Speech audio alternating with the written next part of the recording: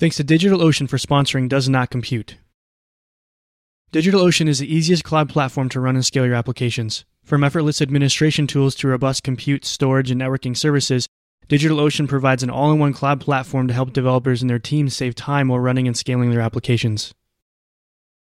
DigitalOcean offers predictable and affordable pricing so you can leave those complex pricing structures behind. With DigitalOcean, you always know what your business will pay per month for industry-leading price performance with a flat pricing structure, and yes, that includes all of their global data center regions. I personally have been using DigitalOcean for all of my side projects, and I couldn't ask for anything more, and I'm for sure going to use them for my next app. If you're thinking the same thing, then you're in luck. You can get started today with a free $100 credit at do.co/doesnnot. It only takes a few minutes to get up and running. Again, that's do.co/doesnot to receive $100 of credit towards a flexible and scaling hosting solution for your next application.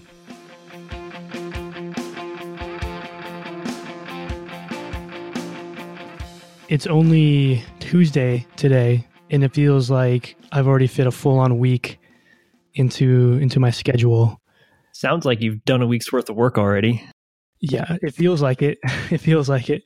And so an event happened, a thing happened maybe like an hour ago, which I fired you a screenshot. You told me to leave you alone. You're like, I'm eating dinner, leave me alone. And we had some downtime, but Heroku was quick to point out that it wasn't my fault in the email, which I thought was hilarious. I mean, I get it, it makes sense. Like they should probably say that, but that was the first thing that you think, like when I have a monitoring service, when you get an email saying, hey, your app is down, you're like, what did I do? And to make it even funnier, I actually deployed a pretty large change like 30 minutes before things went down. Oh, no. So, and to make it even triple funnier, we just switched to Sentry for tracking errors. And so up to that point, our error tracking threshold wasn't enough to actually pay for it, but and to make this even quadruple funny, it's just one of those days. But I noticed that today, most of the day, we were getting hammered by just Googlebot and some other web crawlers. Today specifically, I don't know why. And so because of that, they're just like probing lots of stuff, and we're still kind of shoring up. I mean, we just made a pretty substantial change, right? Launching a giant spa, and there's things that we need to clean up still. So anyhow, it's triggering some things in Sentry that we're filtering out, but some things we're not filtering out. So it put us over our plan threshold for being free. So I was trying to log into Sentry to actually like look at the stack trace, and it's like, what is happening? So I had to put the credit card in. And so while I was doing that, I got an email from Heroku, and they were like, so by the way, we had a physical hardware failure on the node that your database is on, and so we've pinged an engineer, and they're going to go fix it. Oh, yeah. This is kind of... So Heroku's, I think, just hosted on Amazon, right? Yeah, I'm pretty sure they're AWS backed. Yeah, it's pretty much just on top of AWS. So really, it's an AWS issue, but like at least Heroku can identify that, notify you. Yeah, so they have some sort of automated system in place, and they'll try to fix things with the robots. And if that doesn't work, they'll ping an engineer. So this is the first time I've seen this. If you have a database server in Heroku, you can go to, so with Heroku, you have different resources or add-ons. So we have a Postgres add-on, and you can go to basically like kind of an admin panel for each resource. And so for the Heroku app, it shows you how many connections there are to it. It shows you some monitoring or report things like, hey, here are the most recent queries that might impact performance or might run slowly. And when I looked at it, it just said error, operator informed or operator alerted. So I was like, oh no, that's why I knew things are real bad. Yeah. On one hand, it's kind of scary that you really can't do anything about it because Heroku is this layer of abstraction on top of like your database and everything. Mm-hmm. But it's also kind of nice that they're at least trying to do something about it. Like if you had a hardware failure on your only EC2 database instance, so what are you going to do about it? You're kind of screwed either way. You got to spin up a new instance and restore from a backup, or hope you had a replicated spare that you can just make the master and switch it over. That's the whole thing. So it's kind of cool they're doing it for you, but yeah, it's kind of nice it's out of your hands because it's no skin off your back, but it kind of is because it's your responsibility to keep the site running. So did you have any downtime from this or what? About 20 minutes. Oh, okay. So yeah, so it's interesting, right? So we have a follower database. So we have our main we have the main database that, hosts most of the traffic. And then we have a follower database that kind of acts like a cache. And so in reading some more of the documentation, again, I wasn't exactly sure. So half of that 20 minutes, or maybe 3/4 of that 20 minutes was us waiting for Heroku to actually tell us that it was a hardware failure. So we didn't really want to do anything. So in case of an actual hardware failure, if you have a follower database, you can promote that database to being your main database. So you just promote it to the master position. That's cool. Probably just like a master slave under the hood, probably. Well, they call it follower. Yeah. A little bit nicer of a term, I guess. But yeah, essentially it's literally that. It's master follower setup. And so we could have promoted the follower database, but we didn't, because again, like I said, like 3/4 of the downtime was us looking, just like trying, well, first me like upgrading our Sentry plan and then looking at our server logs to see what was going on.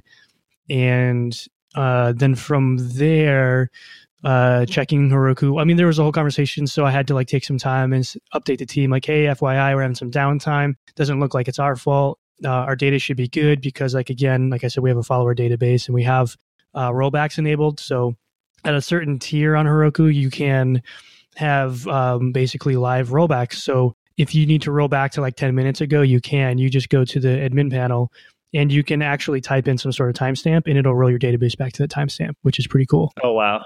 That's wild. Yeah.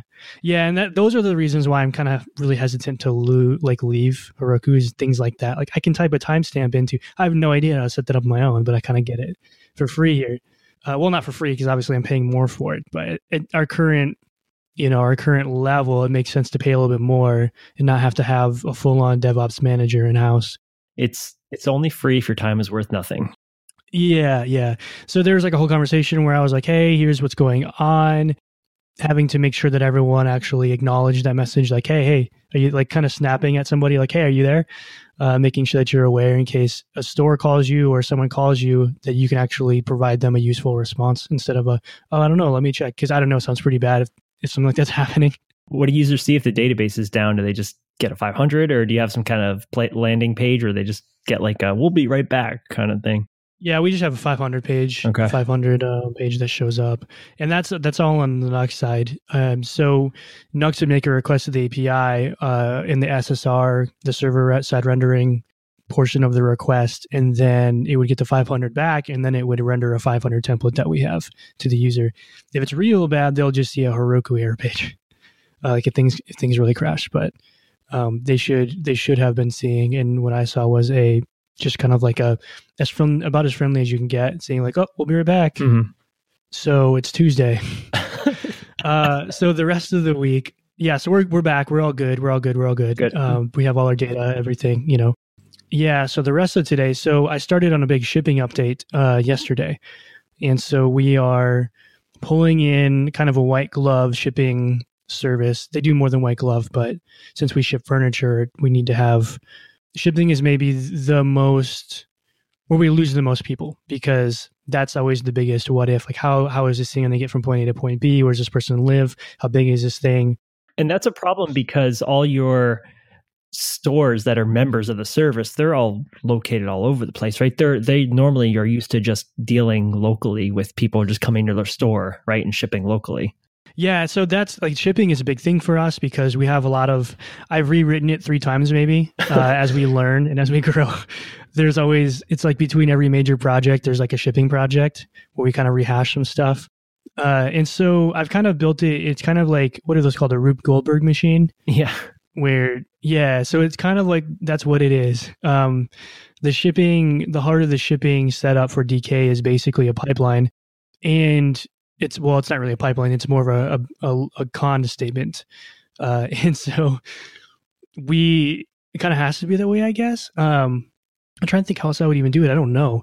But this makes it kind of so that we don't need a lot of nested conditionals, right? So it's just a con statement. And we know, for example, that if the order status or the order shipment status is preference rather is pickup, then we don't need to check anything else. So we can just bail out at the first step of the con. And we basically have the endpoint for the shipping stuff. This is kind of getting into the weeds, and I feel like I'm going to ramble a bit here, but go for it. The endpoint for the shipping stuff, it always turns the same shape to the client. So if the order status is pickup, then if somehow you were to fetch rates, you would just get an empty list back. So there would be no rates for you because your order status or your order preference is pickup. And so if we get past pickup, if it's not pickup, then we have to say, okay, is this a small item? Can we ship it with EasyPost? Because they are one of the services that we use. And if it is shippable with EasyPost, then it bails out at that part of the con statement and returns rates from EasyPost. And if it's not, then we continue on. Okay, is this a larger, it's called an LTL, less than truckload. So it'd be larger than you could ship with, say, USPS or UPS, but it's smaller than a full truckload shipment. And so if it fits into that category, then we make a request to our new partners API, and then we return rates from there. And if you get all the way to the end and there's no rates, then we return what we call a TBD rate, to be determined. And that just alerts the customer in the store that, hey, shipping is going to be worked out after the purchase, which is also, I guess, pretty standard for boutique sites and boutique stores ordering online. Sure. So it's kind of like a big Rube Goldberg where it just kind of like bounces through the conditionals on the con, and then out the other end becomes a tag tuple with okay and either an empty list or a list of maps, essentially mapping to rates. So what you've basically described in most other control flows would be like an if, else if kind of situation, right? And that sounds like, from what you're telling me, that's kind of what you had before. How did you end up refactoring it to be nicer? Basically, originally it was just like if else. And then, so luckily I haven't had much trouble with this endpoint because most of the rehashing back to the shipping endpoint isn't redesigning how it works. It's adding another layer into the cake, so to speak. So we're just adding another filter to the coffee grounds. So it's just going to go through another filter, and then the water might get shoveled out there instead. And so it's kind of always been a con to there because I don't know, like if else was gross, and then like case wouldn't be much better. Con to at least makes sense because you have very specific. So each step of the con is just a conditional itself. So if some expression returns true, then go ahead and do this thing. So I just have a bunch of one-off functions, private functions, like is this thing shippable via EasyPost? So it makes sure that it has all the dimensions that we need, and make sure that it's under a certain size limit that EasyPost has. So it's just kind of like pumping it through all these little functions, and then if it returns true, then it just kicks off at that point. So we haven't really had any major refactorings there. But what I did, so I had mentioned to you earlier today that I refactored, I think it was like 95 lines of conditionals and nested conditionals into 5 functions. That was actually for something else. Oh, okay. Yeah. So I heard you're a back-end developer now, sounds like. Yeah, I don't really do. I haven't touched the front end in a while, which is kind of nice. Like Paul's closed out so many issues. Like, so we had a Trello board that was just kind of neglected for a month while we did this other thing. And it was kind of neglected before that, to be honest, because I just couldn't keep up with everything. And so Paul has he did some spring cleaning the past few days while I was doing these other things, working on the shipping update. But yeah, I feel I'm pretty much a back-end developer now, I guess. But this stuff that I refactored, so one of the big things is being on Design Collective is being able to add an item to your cart if you're a guest. And so there's a couple of different ways you can approach that. Number one is you can create a new order or a new cart for every single session that's your server. So if it's a guest, create a new order, just don't assign it to anybody. It's just assigned to that session. And then once that person converts via sign in or sign up, you just assign that order from the session to that person. The other approach is you can not do that and only create an order when either a guest or a user adds something to their cart. And the early days of DK through like Rails, we kind of inherited it so where every session just had an empty order. And that was mostly fine. Yeah, I mean, yeah, you're going to have lots of empty orders in your database. I think we have like 3.5 million rows in that table, most of which can be cleaned out. But we didn't really have any race conditions because it was a server rendered app. So there was only one single request at a time per user. Right. And you're building that new order on the request, and the user's only making one request at a time. So they're always going to have a request when that one page loads, because one page equals one request, right? Exactly. Yeah. Well, it turns out that when you have a spa, that's not always the case. especially if you're doing like server-side rendering and you're doing kind of like async requests. So for example, if you're on just a traditional like Rails rendered app or Elixir rendered app and you hit the homepage, that all that data is happening on that one request, like I'm saying. But if you're on a SPA or if you're doing some sort of server rendered JavaScript app, you might want to async those requests. So if you're landing on the homepage, you might need to show products, you might need to show stores, you might need to show magazine issues. You also need some sort of order stuff, like order data, right? So it would make sense to do all that stuff asynchronously. So it just happens quicker, right? Well, it also turns out that when you do them asynchronously, you're also creating lots of orders because it's sort of a race condition, right? So one request might hit, and if we actually have to create an order and persist it to the database, another request might hit before the order is returned and put in the session. Right. And yeah, we rubber ducked on this a little bit, and you walked me through it and explained here you had this plug that was before every single request that had all this business logic in it.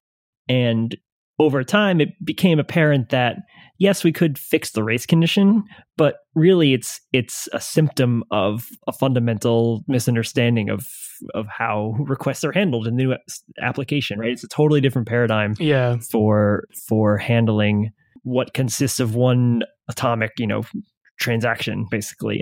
And having all that business logic in the web layer also felt kind of gross too.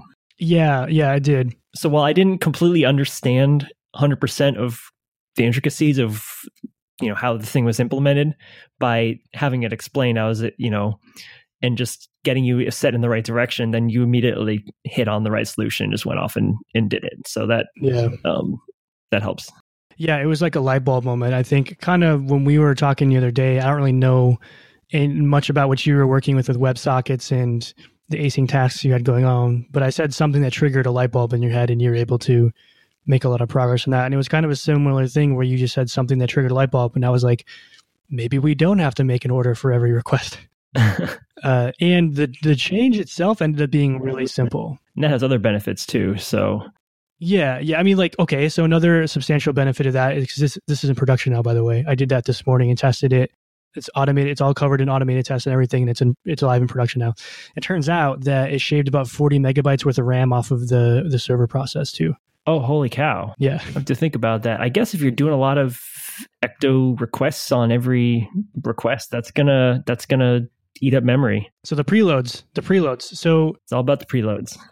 We have a cart context, and the cart context is used in the checkout and all this stuff. So there's just some handy functions there for like getting an order and making sure that everything you need to render a receipt, like an order shipment and things like that, are associated and preloaded, right? So that works great for building a receipt view or, showing a cart that's in progress. It's maybe not the right thing to do in a plug that is run on every request that hits the server. Yeah, and every request is a separate process, so that memory will eventually be thrown out, but you're also using these pool of maybe 10 ecto connections to your database, and maybe those are using resources as well, so maybe that's where it was sticking around. I'm not sure.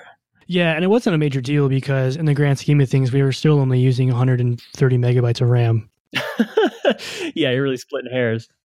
Yeah, but so what you're saying is that, that stuff's going to stick around for a little bit. So Heroku has a daily restart, right? And so that happened uncannily enough, maybe 10 minutes before the big database outage of 2018.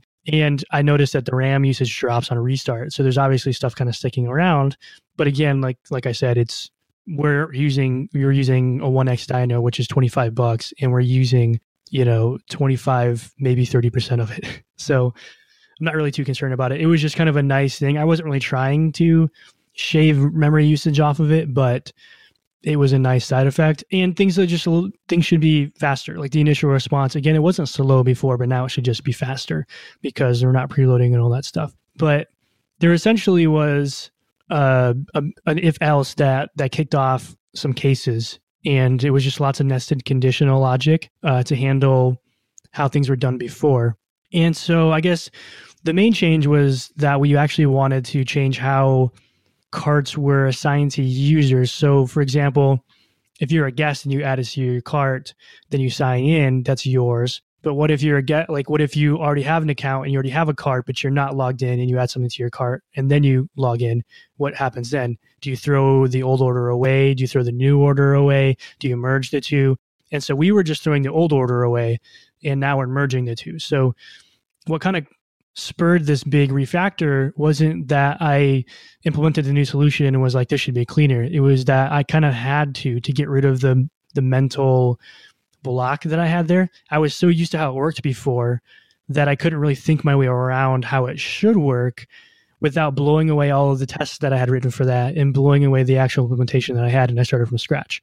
And so once I did that, things were so much simpler to reason about. That's funny. Yeah, sometimes it just takes that little nudge to understand. Yeah, I came across a tweet by someone was quoting Dave Thomas, and he has an Elixir course I'll put in the show notes, but I think he was kind of ranting about something, and he was saying that, for every conditional that you add, you're basically multiplying the complexity of that function by 2 or more, depending on if you have a cond or a case or whatever. And so I was thinking to myself, wow, this function has more than one. So the complexity is just duplicated and duplicated and duplicated. So one of the big features of Elixir is pattern matching, right? In function overloading. I guess I don't really know what the technical term of it, but defining a function multiple times and just pattern matching off of what it's given to you, right? I think it's just function overloading is what I would call it. I don't know if that's technically, it's kind of an object-oriented term, but same idea. So I just kind of took that to heart, and I was thinking this morning, I was drinking my coffee, I was like, I should do that, because I don't think that I need conditionals. Most of the conditionals were testing the state of a current user or lack thereof, or the state of a user or an order or lack thereof. So I was like, that sounds a lot like I can actually just use pattern matching to pull those values out.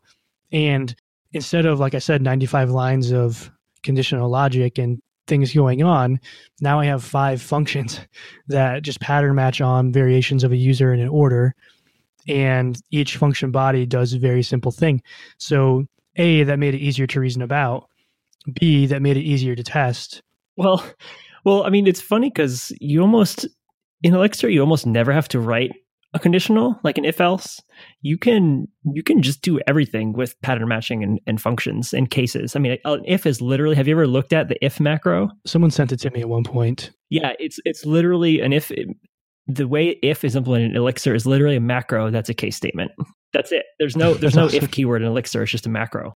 So the nice thing about writing code that way is it forces you to sort of group that logic, like you said, but also you have to give it a name. Yep. You're like, okay, what is this chunk of code doing? If you just have an if, it doesn't necessarily, I actually do this a lot in Ruby. You write a comment and you're like, it explains, okay, this is what this if block is checking and here's what it's going to do, right? How many times have I done that? So many times. And if you have like a function that has a name, okay, now you can point it at and know exactly what that little thing does, and you can kind of piece it together. It's one of those things that it's easier to read than it is to write, right? Which is really how it should be. Yeah. And I think that's definitely a powerful concept, and you kind of have to rewire your brain to think of that. I had to throw away the context that I had in my brain to be able to see around it, which I thought was the funny thing, because as soon as I deleted all that stuff and started writing tests, because as soon as I deleted the test file and the actual code in the call function of the plug, I just started writing tests.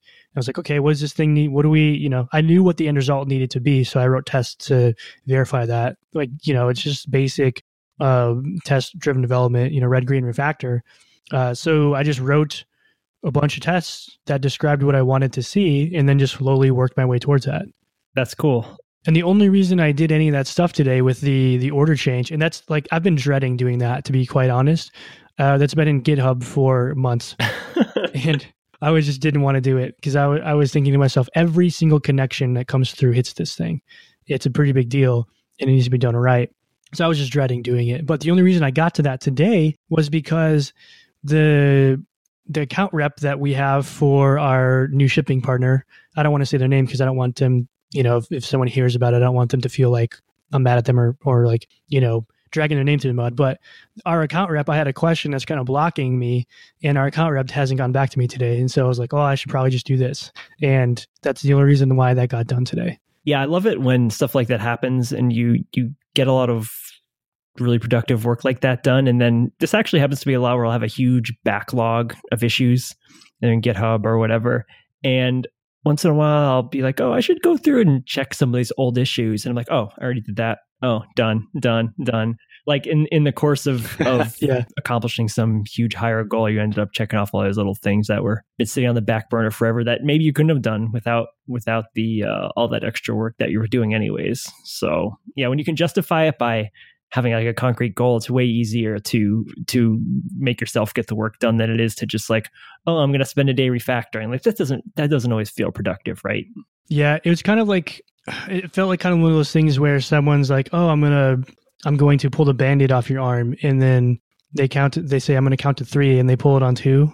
I felt like that's kind of what happened, where I was more stressed out about thinking about the shipping update and not hearing back from our account rep than I was realizing that this was a pretty big deal. Like this thing, like I knew it was a big deal, but my focus and my stress wasn't on that. It was on something else. So that freed me up to actually just do this thing. It removed the, the perceived difficulty from it, I guess. At one of my previous jobs where I worked at a much larger company, many thousands of people, international, doing development. And I had my little cubicle and I was buddies with my coworker across the aisle, and I was having a rough day, just couldn't focus or was distracted by meetings or, whatnot. And he looks at me and he's like, sometimes you just got to write code. And like, it's so dumb, right? But yeah, sometimes you just need to just turn off everything else and just sit down and just write code and, just get in that mindset. And that, I don't know why, that's a stupid little saying, but that always kind of stuck with me when I was feeling not productive. Like, okay, I'm just gonna just got to do something. Yeah, sometimes when I feel stuck, I can't remember where I came across this. It was in a GitHub thread somewhere, but they were talking about how if you come back to a thing, because I had made some changes and I had this non-working implementation of this order plug. I had it in a stash, and they said, if you have stuff stashed or you have changes that you haven't checked in and it's been more than a few days, maybe you should just blow those away and start over. That was another kind of thing that I was thinking about, along with the Dave Thomas thing where he was saying, don't use conditionals, use pattern matching and function overloading. I was like, okay, well, I'm just going to delete the stash. And I did it. And then I deleted the code, and it seemed to work out. But it's funny how, yeah, that makes a lot of sense. Sometimes you just have to write some code.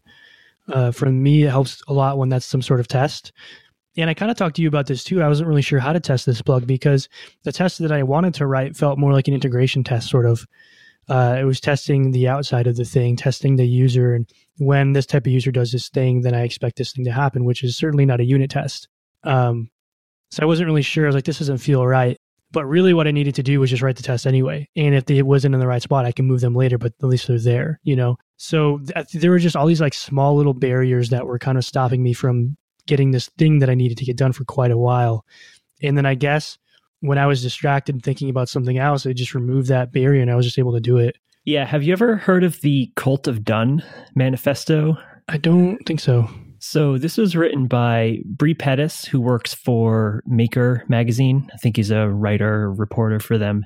And someone else here, Keo Stark, I'm not sure. But they wrote this list of 13 bullet points it's more for, these sort of makers and creative people for tips for getting things done.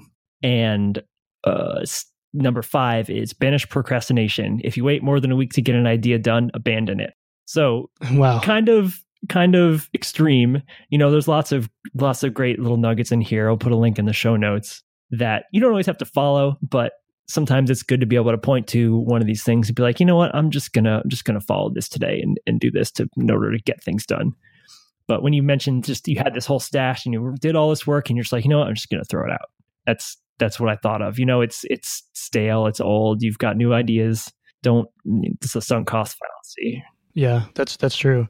So, I've just blathered on for 30 minutes about stuff. And I know, so we haven't like actually talked since we last recorded, I don't think, but I know that you've actually made quite a bit of headway on, I think, what we talked about last week in terms of like memory usage and performance on your WebSockets. You want to catch me up on that? Yeah, gladly. So I'm actually done with it now. I've got it to a point where it's good enough. Like I'm actually happy with it, which doesn't happen much. Yeah. It was a lot of little steps. So what I'm working on is this Phoenix application that is basically a glorified message queue. It passes messages back and forth between users who are operating these remote ham radio stations and the stations themselves. And I really wanted to utilize Phoenix's and Elixir's and Erlang's underlying technologies to make this really, really cool. So I wanted it to be distributed, and I wanted it to be super, super fast and efficient, and fault tolerance is not so much there. Like if there's a net split, for example, that's not really an example of fault tolerance, but right now if there's a net split, so if the two nodes lose interconnections with each other, you just half the people drop off. Remember the bad old days of IRC net splits, DALnet and FNet and all that? I was too scared to go on IRC. So it's basically the same thing. If you lose connection to the other nodes, they just basically don't exist until they can reconnect to each other. But so I went through this whole journey of, okay, I got this initial prototype and I've got wrote these millions of little gen servers that are long living and they sit on every server and they store the state.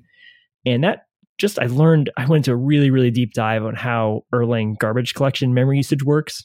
And it's not nearly as simple as you think. In fact, it's to give the short explanation is basically Erlang is very lazy when it comes into collecting memory, mostly for performance reasons, right? It assumes that if a process uses a lot of memory, it's going to use a lot of memory later. So even if it's done using that memory, it just keeps it allocated, right? And if there's memory pressure basically put on by the operating system or the virtual machine, will actually spend time to go through and clean up memory. Sure. And it's kind of fun. You can actually just force it. There's literally erlang.garbagecollect.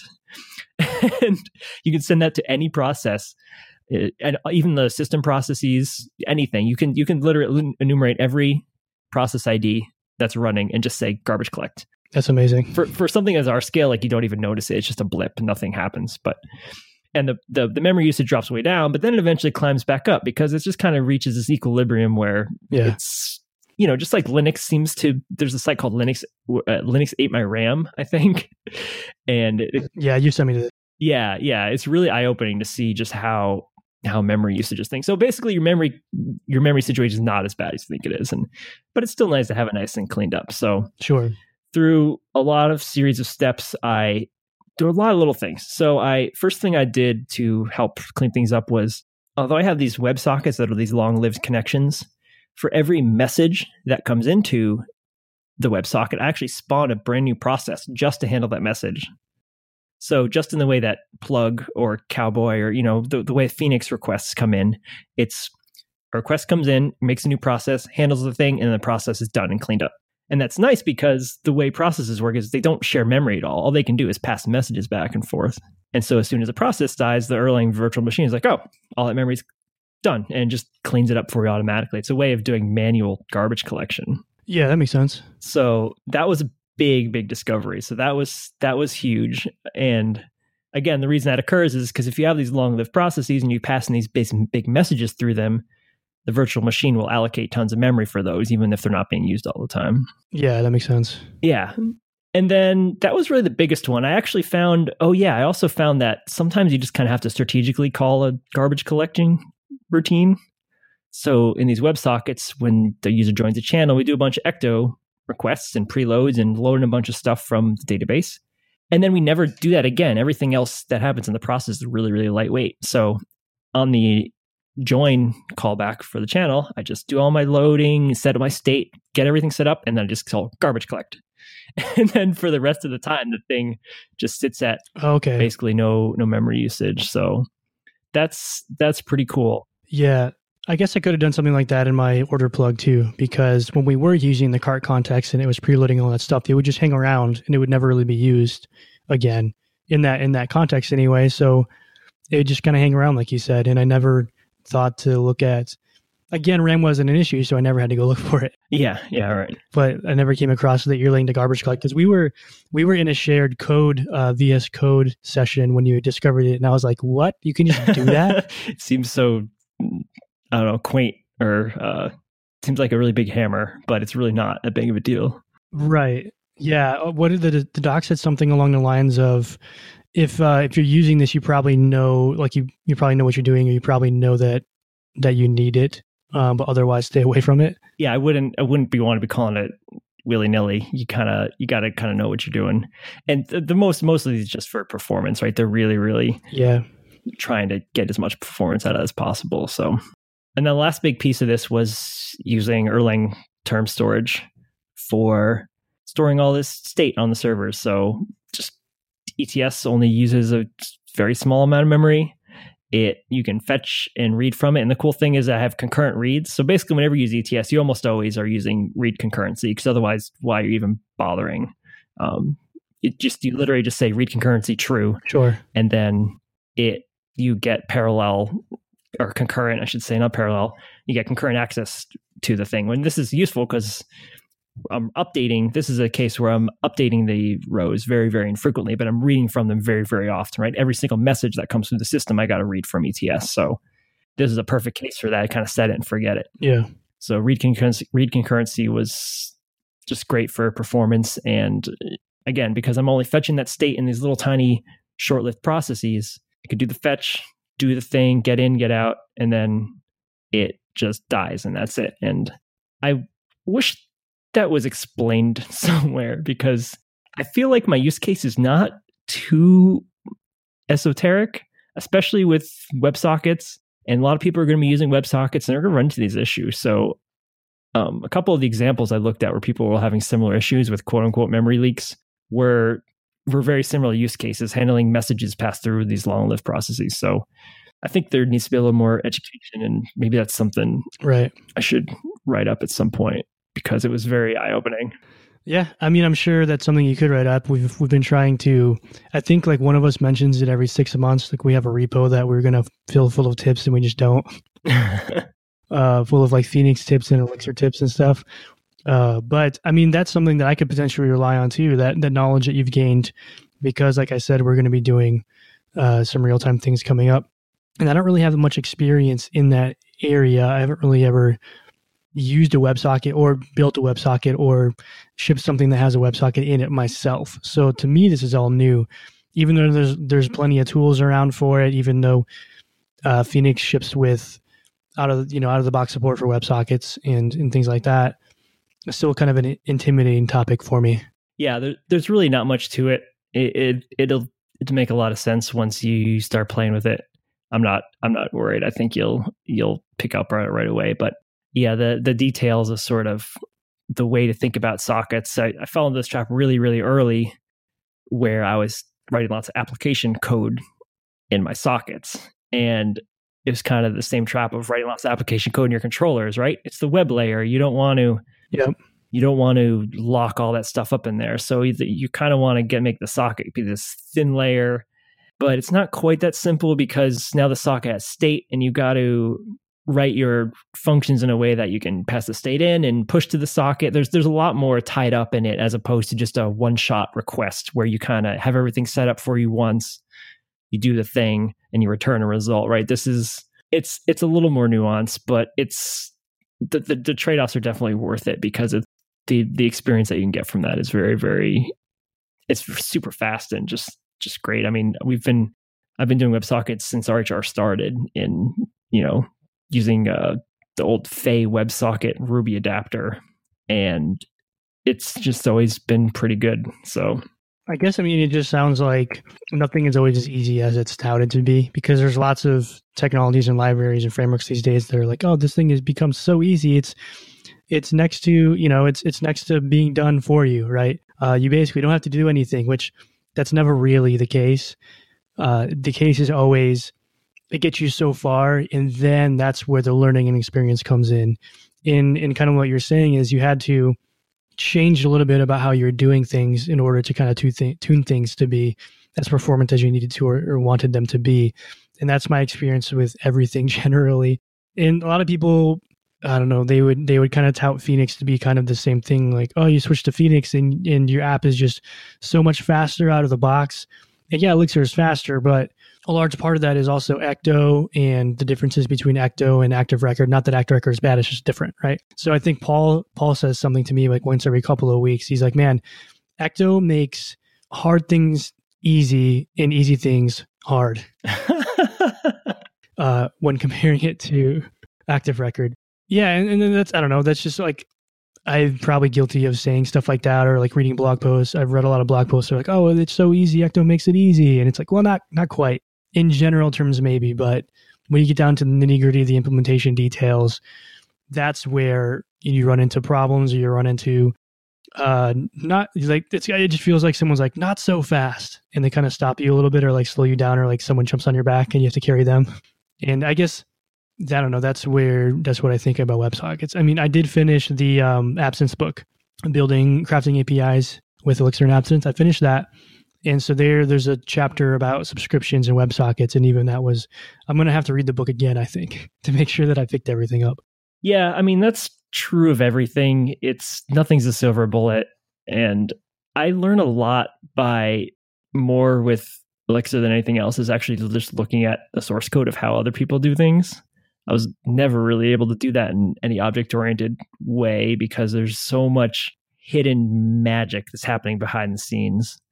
And with functional language, it's way more explicit. It's way easier to follow how things are flowing through the system. And so, like when I was learning ETS, I was like, okay, this seems like the right tool for the job. How do other people use it? And use that as an indicator, like, okay, this is the right tool to use, or it's not. And maybe I don't understand why, but at least I know that I'm either on the right or wrong track. And so I think while learning new technology is always going to be a challenge. It's never going to be as easy as anyone tells it to be. It's definitely going to be easier than things that came before it, right? Because otherwise, what's the point? But sure, having the tools to advance to that point where it does actually become better, that's, having the documentation, having the community, having the libraries, that's where the real value comes in. Drop some truth bombs on you. Yeah. On that note, let's let everyone go. We've been talking their ears off for 45 minutes. But more importantly, I just heard the ice cream truck. Give me an Oreo sandwich. And I need to get some because it's hot. It's hot here. And I heard that thing. Yeah, I can get you one. I can mail it to you if you want. It'll be pretty liquidy by the time it gets to you, but I can do that. But hey, thanks everybody for listening. And we hang out on Spectrum. We hang out on Twitter. We hang out. Well, I don't hang out on IRC. Rockwell I don't. It's too intimidating for me. No. Slack is as old school as I go now. Yeah. But you should all come hang out with us and ask us questions and talk to us. Maybe we might have some questions for you. We had some great feedback from a listener, Emily, yesterday, who was a Elixir developer and a ham. And so that was really cool to hear. So really appreciate your guys' feedback. And if there's any other hams out there, shoot me a message. Yeah, we just love it when people tweet at us or message us or just talk to us in general because we're lonely people and we need some interaction in our lives. But yeah, I just want to say thanks everyone for listening and hanging around. And if you do feel like it, just give us a review on iTunes. It just helps everybody else know how awesome our community is. So we'd appreciate that. Thanks again to DigitalOcean for sponsoring today's episode. DigitalOcean really is the easiest cloud platform to run and scale your applications. Visit do.co/doesnot to sign up and receive a free $100 credit towards your next application. Again, that's a free $100 towards DigitalOcean's effortless administration tools, their robust compute, storage, and networking services, one-click app installs, and even monitoring and alerting services so you can sleep well knowing your application is running A-OK.